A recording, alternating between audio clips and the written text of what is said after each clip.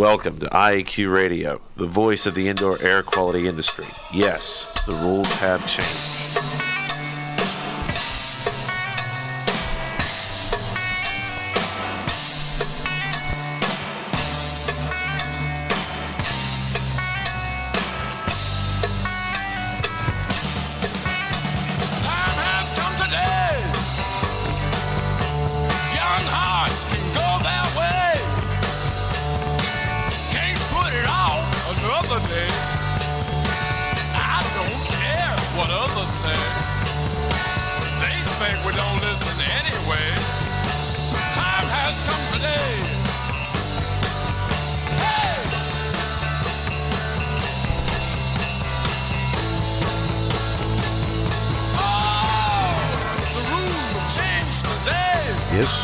Have changed.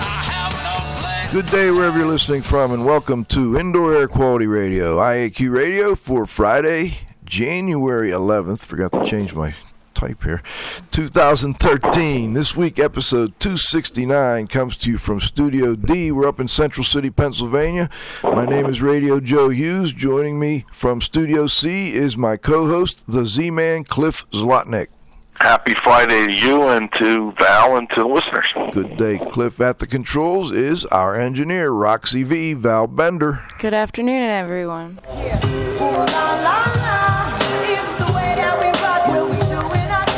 And I know our technical director is trying to call in from Mexico. We'll see if he gets in or not, Dr. Dietrich Weil. Today's segments include the IAQ Radio Trivia Question, an interview with Dr. Eckhart Johanning. Good to have him on the show. We're going to talk a little bit about post-Sandy remediation, cleanup issues, and a conference on that issue coming up in March. We'll do our halftime, then we'll come back, of course, to the interview and finish with our roundup. Before we get started, let's thank our marquee sponsors. Indoor Environment Connections, the newspaper for the IAQ industry. Subscriptions and advertising information are available at ieconnections.com. John Don Products, where restoration and abatement contractors shop. Visit them at www.jondon.com. Clean Facts and Cleaning and Maintenance Management Magazine, your source for cleaning and maintenance news. Visit them at cleanfax.com and cmmonline.com. Please be sure to thank our sponsors for their support of IAQ Radio when you inquire about their services and products. Okay, you can listen to the show live, or of course you can download past episodes. Go to the IAQradio.com website, and there's a link at the top that says Go to Show. That will take you to the TalkShoe website, where you can either download or stream. You can also get us from iTunes. Don't forget, we also have continuing education credits available. Just email me at joe.hughes@iaqtraining.com. Last but not least, please visit that IAQ Training Institute website for the most current dates for the training you trust at iaqtraining.com. The new 2013 schedule is up there. Let's turn it over to the Z-Man for today's IAQ Radio Trivia Question. Thank you, Joe.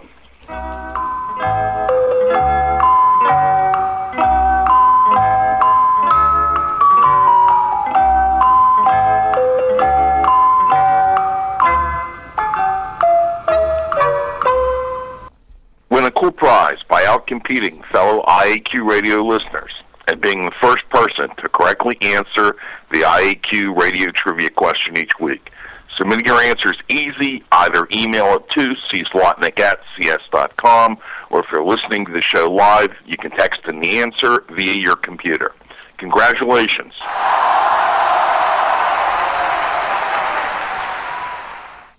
To Andy Krasowski, Concast Metal Products, Mars, PA, for being the first listener to answer the trivia question by identifying Dr. Mehmet Oz, the Turkish-American heart surgeon, author, and TV personality, whose title and surname matched the surname of D'Andros, last episode's guest on IAQ Radio. The IAQ Radio trivia question for Friday, January 11th, 2013, has been sponsored by Triska, the Tri-State Restorers and Specialty Cleaners Association, who have been serving the needs of and advocating for their members for over 30 years. Triska is your link to industry training, certification, standards, and events. Check out their new electronic membership category at their website, www.trsca.org. Now for today's trivia question. Name the World War II American aviator who later studied medicine and is best known as the inventor of the first practical mass-produced medical respirator. Back to you, Joe. All right, thank you, Cliff. Today's guest is Dr. Eckhart Johanning. He's a medical doctor and PhD and the medical director of Occupational and Environmental Life Science and the Fungal Research Group Foundation, Inc. in Albany, New York. He's involved in direct patient care, research, and teaching, and is also on the faculty at Columbia University's Department of Family Medicine in New York.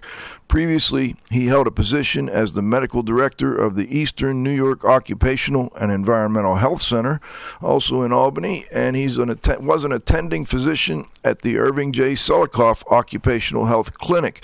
He's a well-known speaker at industry gatherings around the country, and most recently he was the organizer and is currently working on organization of a program called Safe and Effective Flood and Mold Remediation After Superstorm Sandy and Other Natural Disasters. We have some intro music. There's a man I found could bring us all joy. There's a doctor I found could cure the boy. A doctor I found can cure the boy.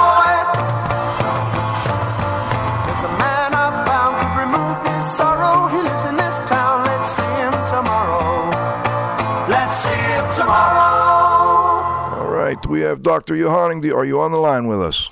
Yeah, good day, Joe. Good Thank you day. for having me on the show. I heard a lot of good things about it. Okay. We appreciate you joining us, and the timing is perfect. You've got a conference coming up, Safe and Effective Flood and Mold Remediation After Superstorm Sandy and Other Natural Disasters. Can you tell listeners where that will be held and when? Yeah, happy to do so. Well, this is in response to all the things that we hear in the tri-state area about people getting sick and being concerned about exposure to mold and flood after effects. So we decided to do it close to where the problems are. So we're going to be in Atlantic City, a little town outside of it actually, in March 13th to the 15th.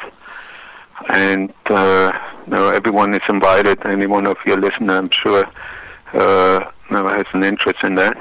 Well, you've got a really stellar lineup of speakers here, and some of them actually have been guests on our show in the past. I noticed Dr. Harriet Amon was on there, and Dr. Shaughnessy, and who else? Ed Cross, the attorney from out in California, Gene Cox-Ganzer, Dr. Ganzer out of NIOSH.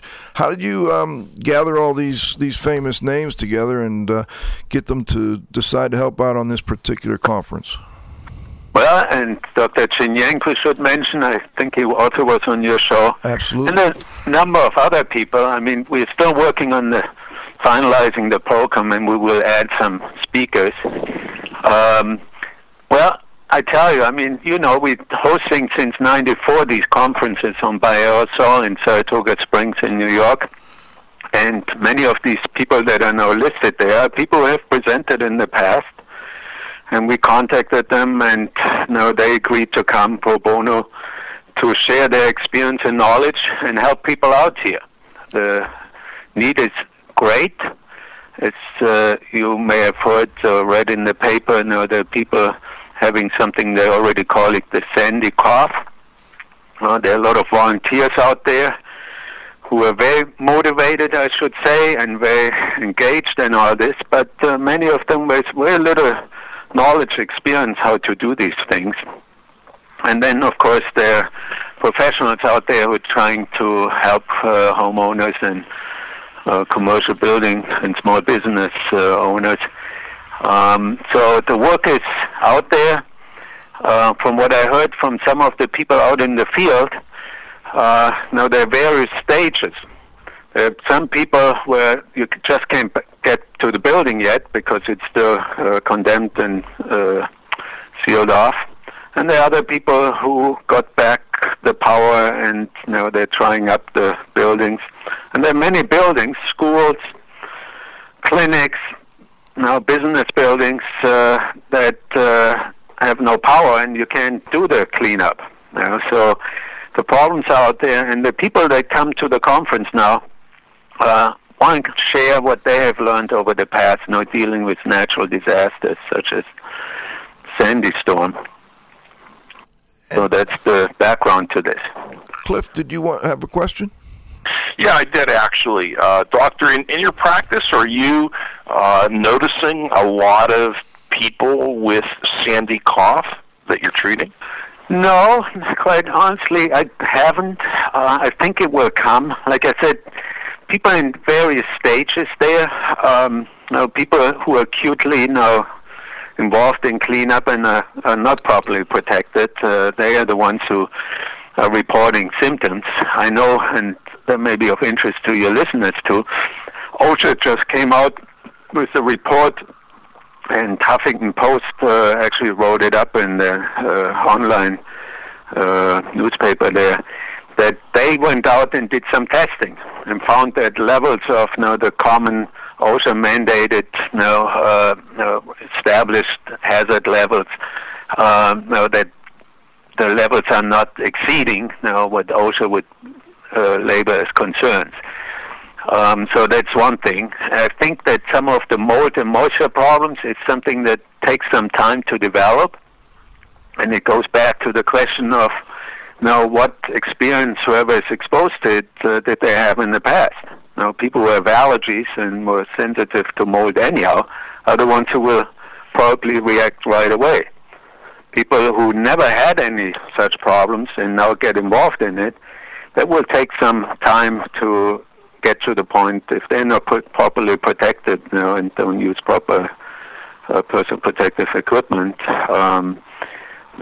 they may get respiratory problems, infections, cough, asthma type problems, and it will take some time to figure out what is what. What's the flu that's now very prevalent here, and what's the mold and exposure. So I think this is a problem that's growing. It's not fully recognized.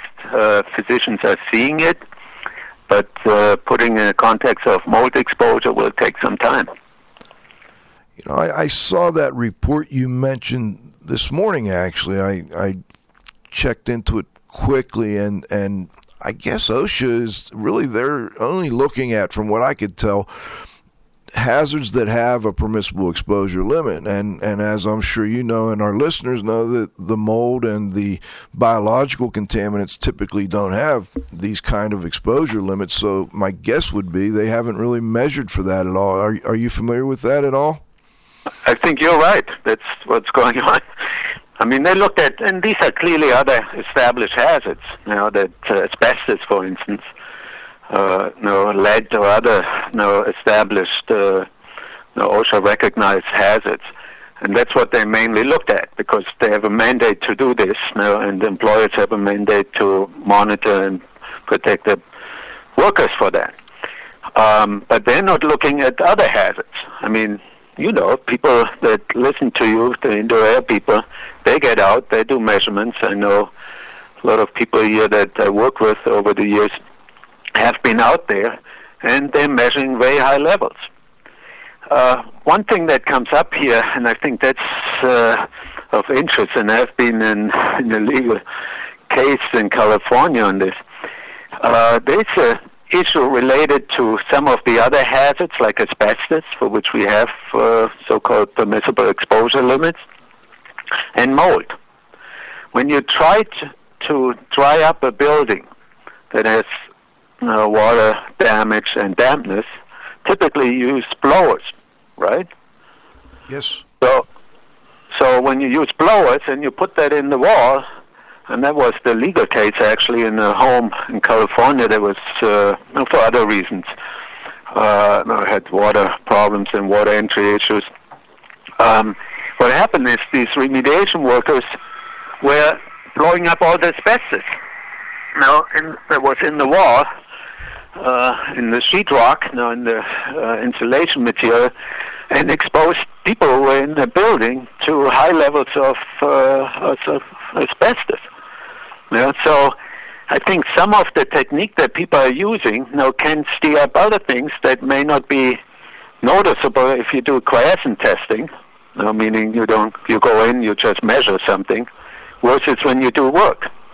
So steering up, blowing things, will certainly increase exposures, and that's the concern that we have. And of course, anyone who over the years did any of your courses knows what's going on will be aware of that fact. But like I said, right now with Sandy Storm, and there was a big concert before Christmas here, Robin Hood concert, whatever, they collected money. They're giving out money to people, volunteers, who have no training experience in that. NGOs get involved in this who are not professionally trained and certified and so on and so forth. And I think that's where the concern is. And you're right, OSHA at this point looked at what they're supposed to look at, what they're supposed to monitor and all this, but there's more to it. I'm curious, in the introduction we mentioned that you're medical director of occupational and environmental life science and the Fungal Research Group, and are they both located in Albany? Yeah. Okay. Do you get into New York City? People in New York City as well, so I see people from New Jersey, Connecticut, and so on and so forth. The Fungal Research Group Foundation it's an organization that organizes these conferences that we do every 2-3 years. That's the International Conference on Bioaerosols, Fungi, Bacteria, and Mycotoxins, the Saratoga Springs Conference, correct? That's right. And you had one in 2011. I heard it went well. We tried to catch up with you back then, but we couldn't quite connect. I'm glad we got you here this time around. Cliff, do you have another question? No, go ahead, Joe. All right. Well, I'm curious. I know you see people from all over the world, or all over the country at least. And you mentioned earlier in our discussion about the workers and the potential for health issues from doing this work, and especially those that are unprotected, really don't know what they're doing. I've had a really hard time finding good research that shows what those possible health effects are. I know there was one report I saw recently, I think it came out in 2012, maybe late 2011, that went over the health effects after Hurricane Katrina. Is there anything you can add to what you either know from research or what you suspect the issues are that these people are potentially going to have? Yeah, thanks, Joe. That's a good question. I think over the years we had a couple kind of summary statements, and of course, when people get together and look at what's going on, they look backwards in time. So by the time the publication appears, there's more research available and new knowledge presented in articles. We had the Institute of Medicine report. We had New York City guidelines for assessment and remediation of mold, which was a consensus guideline. That's actually still widely used. More lately, we had then the WHO from Europe, World Health Organization summary, which I think, and people can look that up on the web or internet, it's called Dampness and Mold, written OU, I think it's the Canadian version, and find it there, EU, WHO, I think that's another reference point to that. And that's, I think, the most recent, more broad summary on that topic. And then we had the paper from Mandel and its group in California and looked at the epidemiology. And then some good papers from NIOSH Morgantown, Jean Cox-Ganser, you mentioned her name earlier, Dr. Ganser and her group, and Dr. Park, who also presented at our conference in the past, and she will be actually in Atlantic City at our conference. They have produced a number of very good papers. And I can tell you, based on the consensus here, and I have my personal experience and opinion on this, but looking at now the general consensus, I think over the years what people have realized and recognized is that the primary problem to dampness and mold are respiratory issues, because you breathe it. You breathe in the spores and the hyphae and endotoxin, glucans, the whole soup of these things. And then typically you have the effects in the nose with sinusitis or rhinosinusitis, which means the nose and the sinus cavities. And beyond this, respiratory issues like bronchitis, which presents as cough, chest pain maybe, to asthma, where people have recognized, and I have seen that since 25 years that I'm doing this here in New York City, seeing people with mold and dampness exposure, new onset of asthma. Most recently, CDC, some patient told me, came out with a position paper conclusion on this, saying, people even who never had a respiratory problem can develop asthma, which is reversible obstructive lung disease. And we know that people with pre-existing allergy and asthma can get aggravation of that. Beyond this, and that's probably more rare, and you kind of have to think like a pyramid of this, the rare things on top of it and the common, what I mentioned before, irritation, allergy effects, that are typically reversible once you get away from the exposure on the bottom of it. And in between, you have something called hypersensitivity pneumonitis, which is like an allergic lung condition where you breathe in spores. It probably doesn't happen with one exposure. You need repeated, intense exposures, and certainly flood cleanup can be a situation, if you're not properly protected, that can lead to an inflammatory, allergic, toxic reaction of the lungs. Some people know it as farmer's lung, but it's somewhat a misnomer because it doesn't have to be a farmer getting this. And then what NIOSH found in doing some investigation in an insurance building in Connecticut, and I have seen that in a number of my patients, is a condition called sarcoidosis, which is an inflammatory condition of the lungs with granulomatous, and I don't know how technical we have to get on this. But it's a rare condition. It's not necessarily all caused by mold, but there seems to be a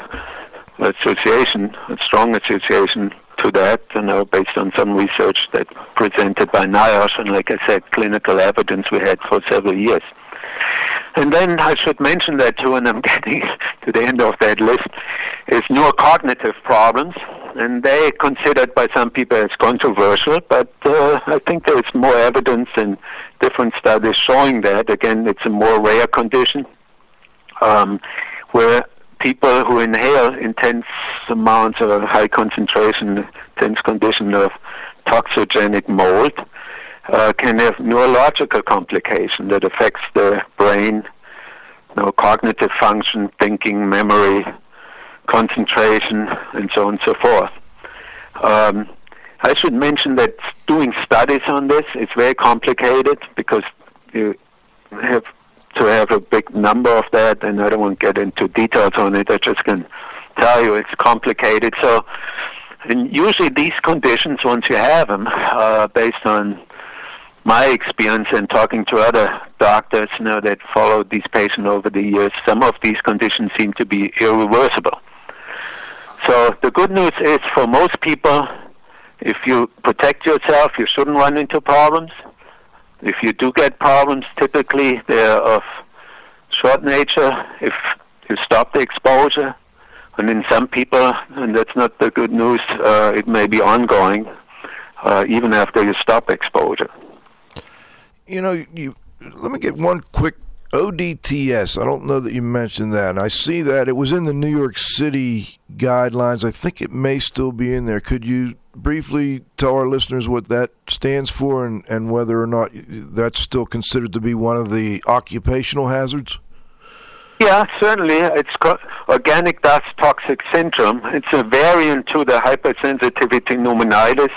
And I should tell you, based on the research and pathology underlying both conditions, one would be considered more an allergic mechanism, the farmer's lung hypersensitivity pneumonitis, as the name says.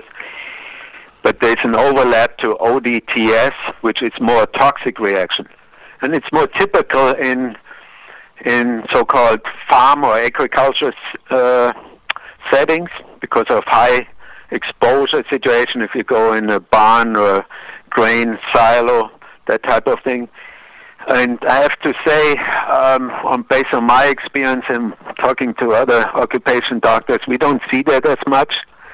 It's an acute presentation with a short duration of symptomatology, and away from exposure, again, you recover within a couple of days.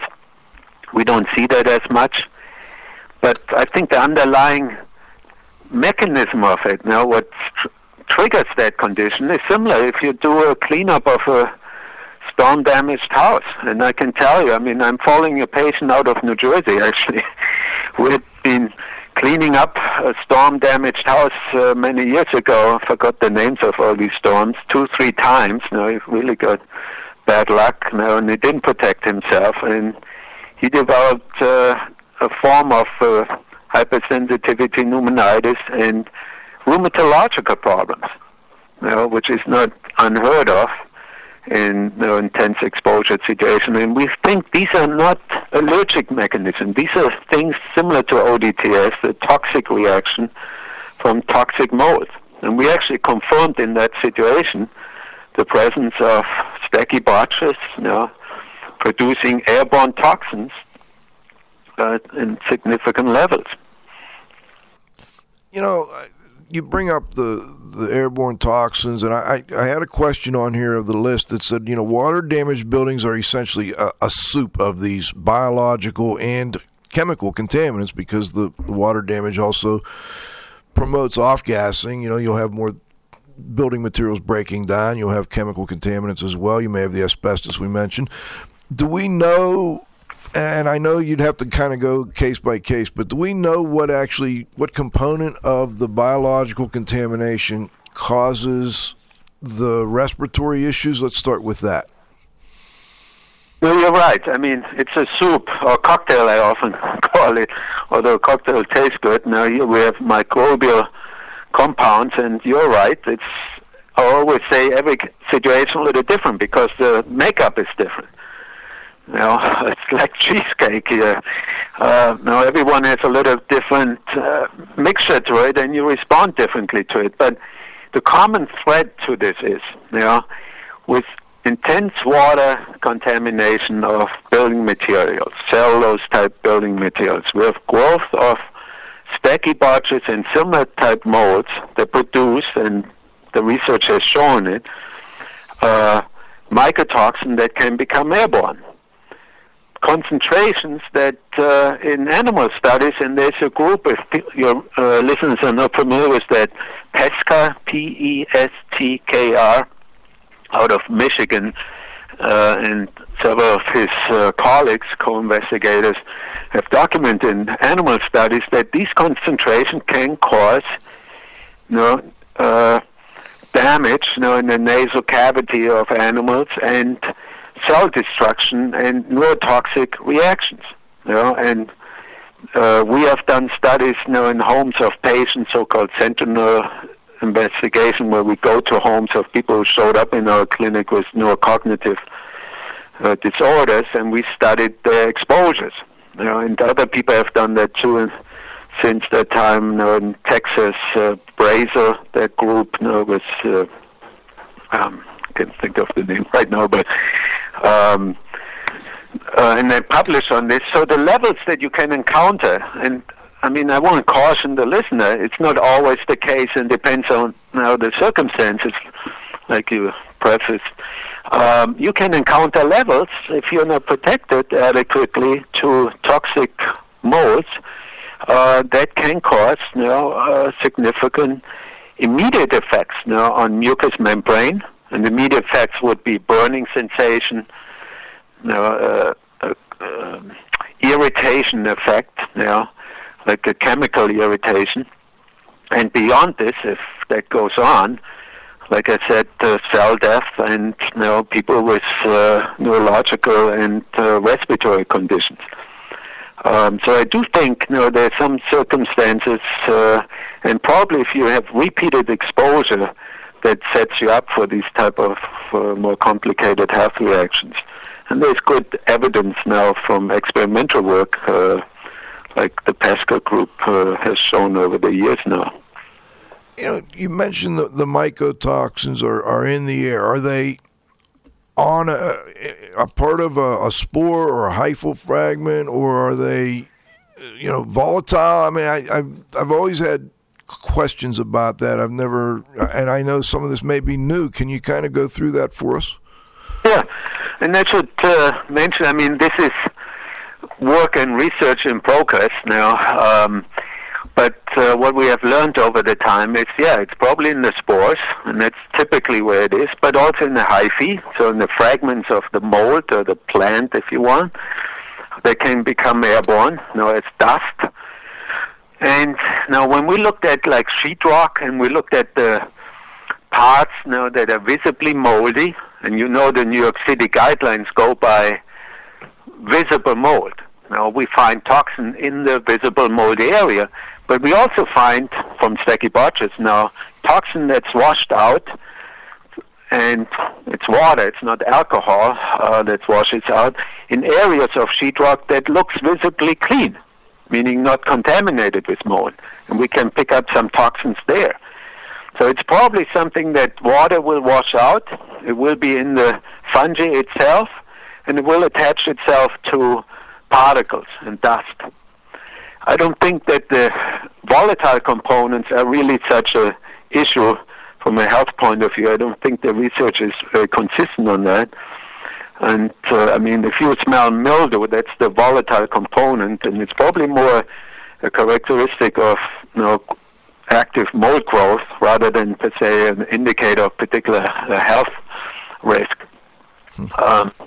So in other words, stuff can be washed out, can be in water then, and contaminated, spread to other areas that are not moldy, and it's in the dust that may be settled somewhere, and that becomes airborne when you're agitated, when you do remediation work. That makes a lot more sense the way you explain that, and I know that drywall dust just gets everywhere. That stuff is just, it's amazing what particle counts go through the roof when you start cutting drywall.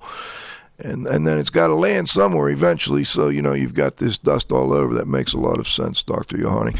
We have to take a short break to thank our sponsors, what we call our halftime. We'll be right back with Dr. Eckhart Johanning with the second half of our interview after we thank our sponsors.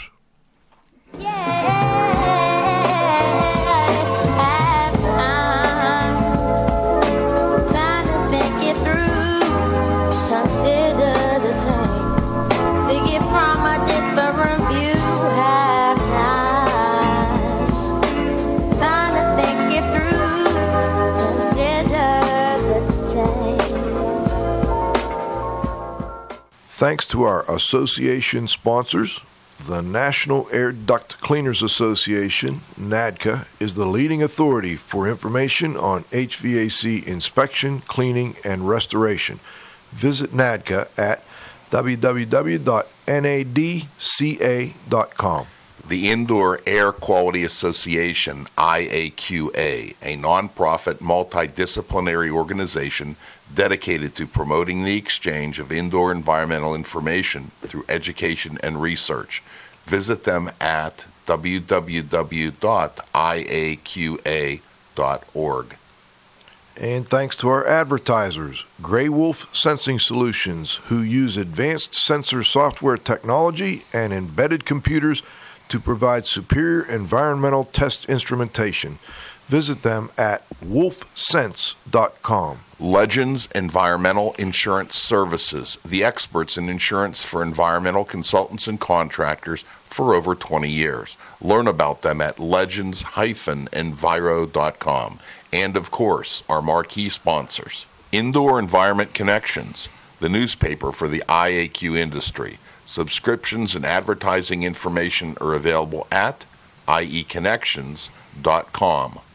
John Don Products, where restoration and abatement contractors shop. Visit them at www.jondon.com. Clean Facts and Cleaning and Maintenance Management Magazine, your source for cleaning and maintenance news. Visit them at cleanfax.com and cmmonline.com. Please be sure to thank our sponsors for their support of IAQ Radio when you inquire about their services and products.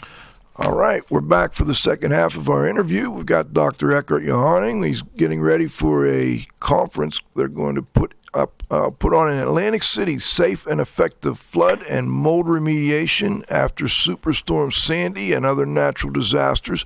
Got a great lineup of speakers. And I think the second half here, Cliff, I'd like to get more into the actual remediation issues that I would too, Joe. About. Why don't you go ahead and lead that off? Okay. Dr. Johanning, I think the New York City Guidelines is an excellent document and really provided great guidance for people that were doing mold remediation. To me, as a former, a remediator in rehabilitation or something like that, I always thought that there was a difference between mold remediation and catastrophic flooding remediation. Would you agree or disagree? Yeah, I would agree. Certainly. If you have an acute situation there, and you got to take care of the acute issues. And mold is not something that's acutely an issue. It's something, as I said before, that will come over time. And I just talked to some people here this week who are involved here in Sandy Storm, who tell me what I said before. In some situations, they don't have power, they cannot work. Some areas, the cops are not allowing people to go in. Then you have the issue of insurance and FEMA now approving and doing the paperwork now, which delays endless reactions, immediate care, and so on and so forth. But part of flood remediation restoration will be essentially at some point mold, bacteria, or unsanitary condition cleanup and restoration. So it's a matter of time, I think, and urgency and scope where the difference is, and it kind of overlaps.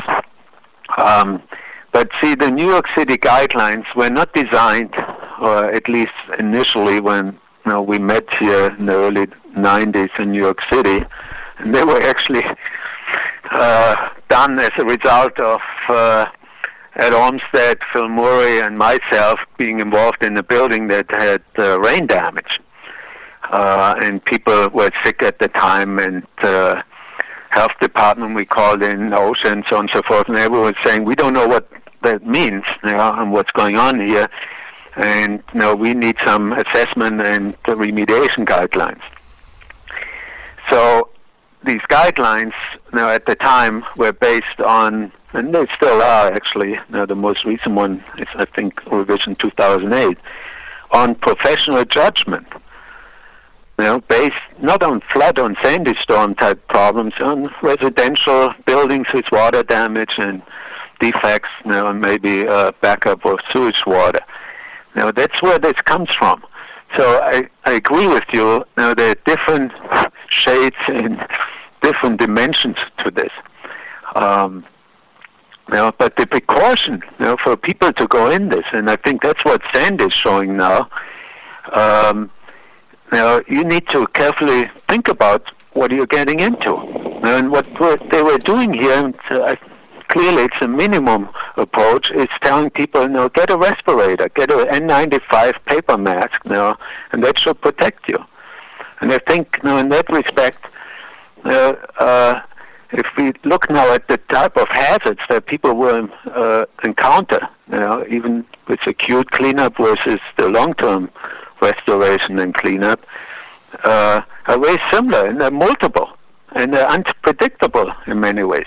And in hindsight, if you do testing, and we learned this from the 9/11 disaster, in hindsight, we all are smarter, but in the beginning, people run in there and try to help, and they're not adequately protected. I really agree with you. I think one of the differences for people that do it, particularly with this flooding situation, is you oftentimes have buildups of mud, and oftentimes the fungal contamination seems to be above the water line, where these buildings were filled with water. A lot of times you'll see no fungal contamination below it, because I guess the bacteria and chemicals and so on and so forth don't provide a good opportunity for fungal growth to magnify. But a lot of time, and I think that's one of the biggest mistakes that they make is recommending respiratory protection and N95 respirators and so on and so forth. This is, I think they should recommend something more similar to asbestos abatement. Very strong engineering controls, strong ventilation. I fully agree. And moving air through there and wetting the stuff down. Yeah. Because the dust is really, really a problem. No, I fully agree with you. And that's why I think actually it's really a job for professionals. People with indoor air quality training and experience. And people who know about asbestos and other hazards. That's my recommendation, and I know that NIOSH just came out with the health hazard alert. OSHA, and I think your listeners should know this, came out in December with a mold, forgot the name of it, but mold fact sheet or something like that. FEMA has something like this. And for so-called small levels, and this goes back to the New York City guidelines. Now, how many square foot of visible mold do you see determines what level of protection you should have. But if you start looking, you find more and more. Often it's not visible to the so-called naked eye. Once you start uncovering things, taking wall apart and all this, it's right there. And then you say, oh, maybe I should take more precautions. You won't be prepared. So my recommendations are really get a half-face respirator with a cartridge, if not even a dual cartridge for organic vapors or full face and get the proper equipment before you go in there and start ripping things apart and cleaning up things. And of course, if you have nothing, paper mask is better than nothing. Well, if it fits right, I think that's one of the whole other. If it's fitted right, I think a lot of times, these people aren't properly fitted. Even when they get a respirator, and they don't know how to wear it. And so you're right. And if you ever work with it, it's not a piece of cake. And after a while, what do people do? They push it up on their forehead. Right. Absolutely. And I think the one area where you and I may have a slight disagreement is, what happens is that not everyone has insurance. Not everyone can afford to pay someone to do it.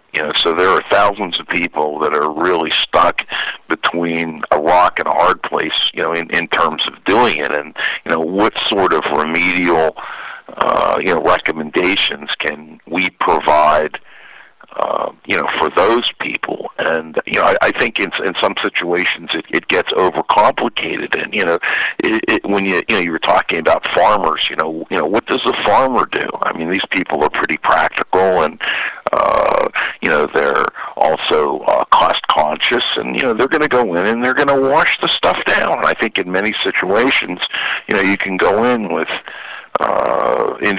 good engineering controls, and you can treat it almost like an asbestos abatement process where you wet it down, and you can use pressure washers, because typically you're going to be taking out the drywall and taking out the soft materials. We're just generally dealing with things like wood and cement and stone, and I think it's doable. By people if they have a set of basic instructions in terms of how to do it. I agree with you. You don't be too complicated. And there are a lot of guidelines out. I should mention EPA mold web page has a lot of very practical examples and pictures and in different languages. That's important too. Often it's people with non-English speaking people who get involved in this to show them how they. And I think that's the point I want to make here. Educate yourself. Look at the resources. Most hardware stores, I don't want to mention big names here, carry it now. The suits and the goggles and the gloves and the respirators. And the more you take and the more you spend a little bit on this, the less you have to worry down the road. Yeah, and I agree with you. I mean, if you're a homeowner or you're a farmer, you don't have to follow OSHA and all these regulatory agencies. You do it the way you want to do it. Yeah, and you don't have anyone breathing over your shoulder, making sure you do a respirator fit test and all this. Yeah, but again, the safety doesn't distinguish between whether you're a homeowner or a business guy, a non-speaking person out there doing the work. Yeah. And I think we learned over the years many things, and you mentioned Katrina at Saratoga Springs, and it's available on our website by aerosol.org, report from people who have done measurements and testing and all this now. The experience is there. Mold is an issue. It's not the only one. Proper protection can help. Mold can come back after incomplete, and I think that's the difference to, let's say, asbestos or lead or other hazards. Even if you don't get every asbestos fiber, if you don't do a proper cleanup on mold, it will come back. If the moisture comes back, it will grow again. Right. Curious. Good point. Very good point, Joe. One of the most difficult issues, I think, is going to be, as I understand it, I had a call from a colleague today, and there's some money coming in. I believe Congress will be passing a bill where there will be money for remediation of numerous homes in that area. And I guess one of the biggest areas of concern for me, and I guess for others, is what level of cleanup will occur, and how will they determine what level of cleanup to perform? And I don't want to say concern, but I guess a controversy. Some people feel like you've got to go down to zero spores, and you've got to have everything white glove clean, and you've got to, for certain sensitized people, it's got to be even more than that. Can you comment on the level of cleanliness you feel is going to be necessary on these maybe hundreds of thousands of projects? Yeah. So I think it varies and depends, and you're right. I mean, we can't get to a zero level. That's unrealistic, and I mean, it's not called for. But depending on what situation you're talking about, it can make a difference, especially if you're in a legal environment here. And we will talk about this at our conference. I don't think that anything is set in stone here. No, but if you deal with a senior citizen home, for instance, a medical clinic, dialysis unit, and I'm mentioning examples that I've been involved in, the level of hospitals, the level of cleanup there, clearly is going to be different than if you talk about a barn or a garage that you use on the weekend or whatever, or a boat or a car and so on and so forth. And also, if someone has already a mold problem and a health issue, it's immune compromised, and we usually say the young and the old. They're not necessarily sick, but they're in a higher risk group. Their cleanup requirements may be different than the general population. Someone with pre-existing asthma probably needs a different level. So I think that what we're going to have to figure out is a practical way that allows for all these different situations.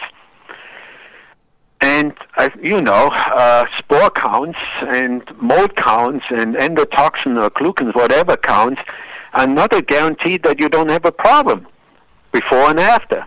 And we didn't discuss that. Now, I think the consensus among experts is, and that may be the difference between acute flood situation and a mold problem down the road. We don't have to measure mold counts and get into a big laboratory analysis of the problem. Once you see it, there was water damage. You got to do something and spend your resources on that. And you try to lower as much as you can the potential counts and exposures, the visible mold and so on and so forth. I think that is an excellent point. Spend the available resources, on the remediation. The deeper the cleaning, the better. Yeah. And it's probably better to spend the money on cleaning, particularly if there's not some sort of health issue, than spend it on trying to verify what you've cleaned. Yeah. See, some companies come in, they measure mold and say, oh, here's a problem. I have a lot of patients like this now and say, oh, there are certain numbers and now we have to clean up, and then they go back and run all the air scrubbers, all this, the numbers are low, and they say, oh, the job is well done, they painted everything over, this and that. Right. And then weeks or months later, someone comes back and measures, and the numbers are even higher than before. I mean, these situations are not uncommon. So spore counts or mold counts are tricky. You've got to know, I'm not against it, got to know when to do them, how to understand the results, so on and so forth. For legal situation, you may need it. You may need it for public buildings, institutions, schools, let's say medical facilities. But in most cases, I think the first approach should be, like you said, Cliff, clean it up, spend your resources on proper, planning and doing the work right. And that's what we're going to discuss at the conference. And I hope a lot of people will come who are experienced, with that or working on it, first-time mold remediation people, let's say, with the pros that have been doing it over the years. There's no patent out there that's going to tell you and give you all the hints. It's a matter of experience and resources. And judgment. Judgment, yeah, you're right. I'm thinking we should go to Roundup. We've got Dr. Wei Tang would like to step in for just a moment and ask a question of Dr. Johanning. And what we can do is go around the table one more time, because I know you had to move some things around just to join us, Dr. Johanning. So we want to try and finish right on time here. Can you hang on 1 second? We're going to go to what we call our Roundup. Okay. Thank you. Move 'em on, hit 'em up, move 'em on, hit 'em up, rawhide. Cut 'em out, ride 'em in, let 'em out, cut 'em out, ride 'em in, rawhide.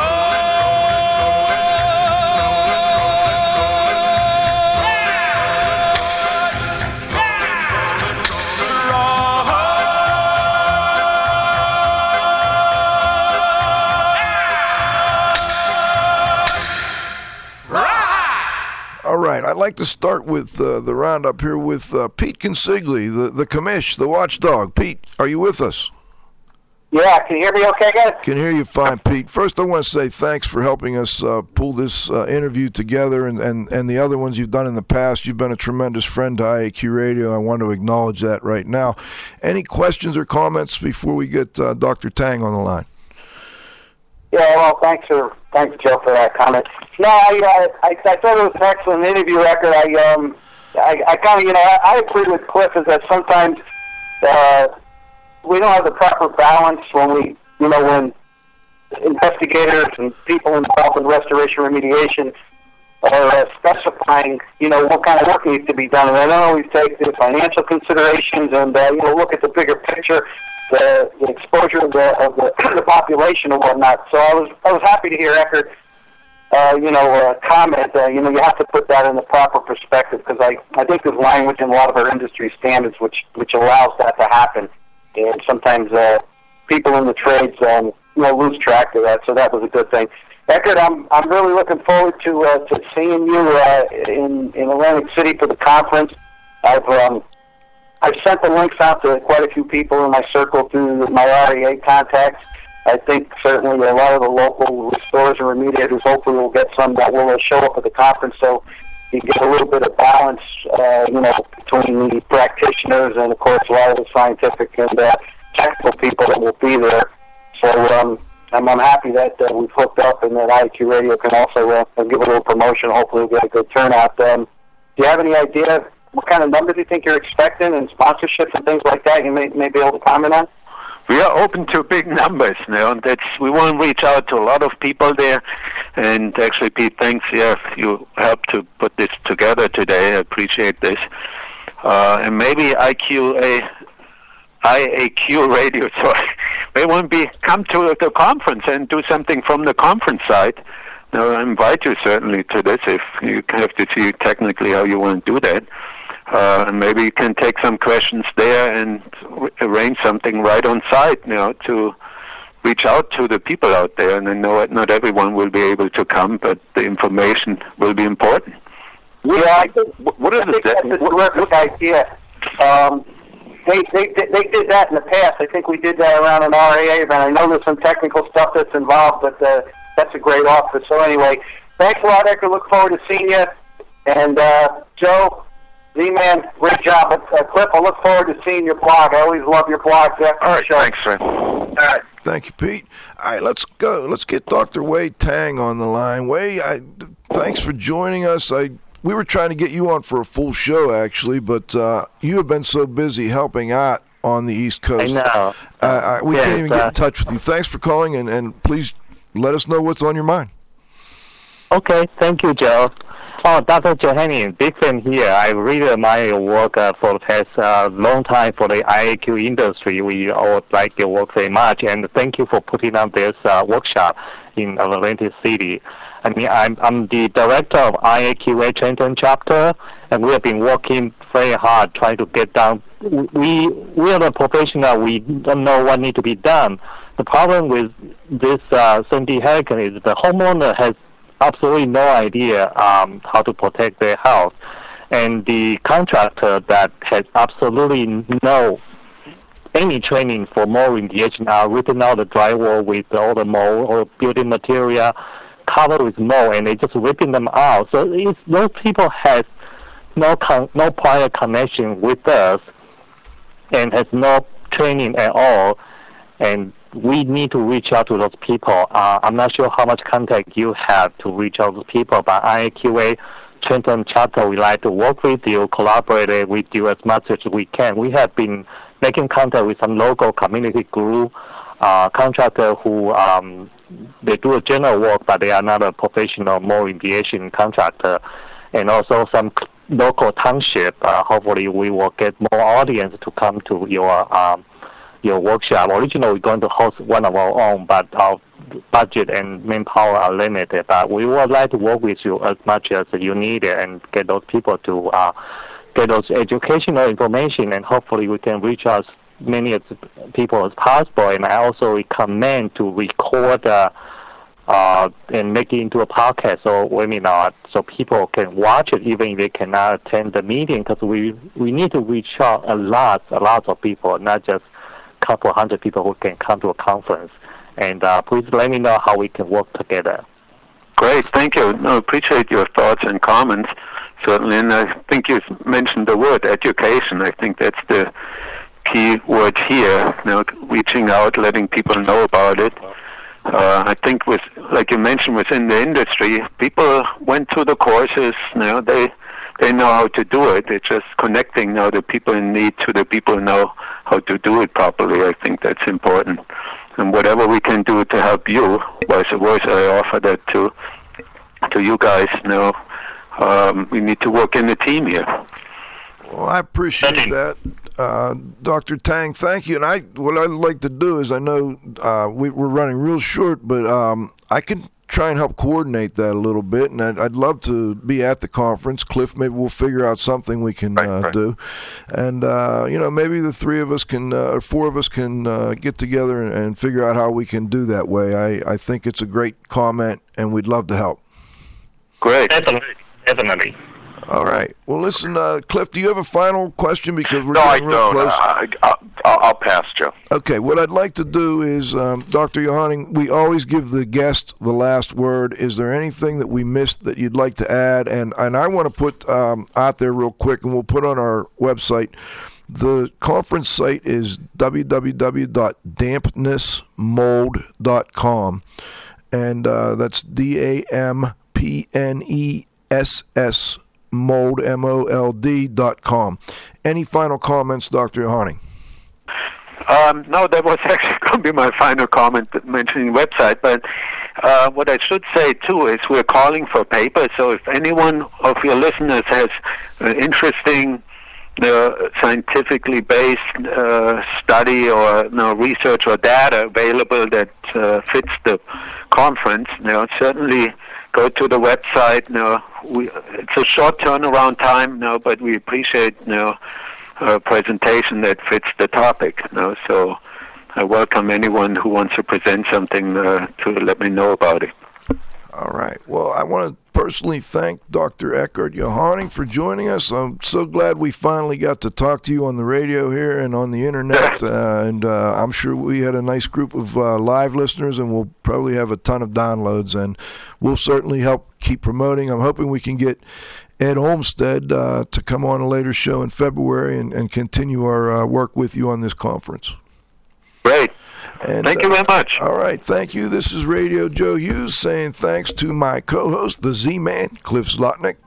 Always a pleasure, Joe. Our engineer, Val Bender, of course, our growing group of loyal listeners, and please come back and join us next Friday at noon for the next broadcast of IAQ Radio. Josie's on a vacation far away. Come around and talk it over. So many things that I wanna say. You know I like my girls a little bit older. I just wanna use your love tonight. I don't wanna lose your love tonight. I ain't got many friends left to talk to. No answer when I'm in trouble. You know I go anything for you.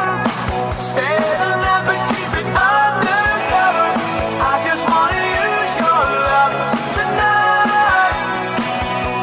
Oh, I don't wanna lose your love tonight.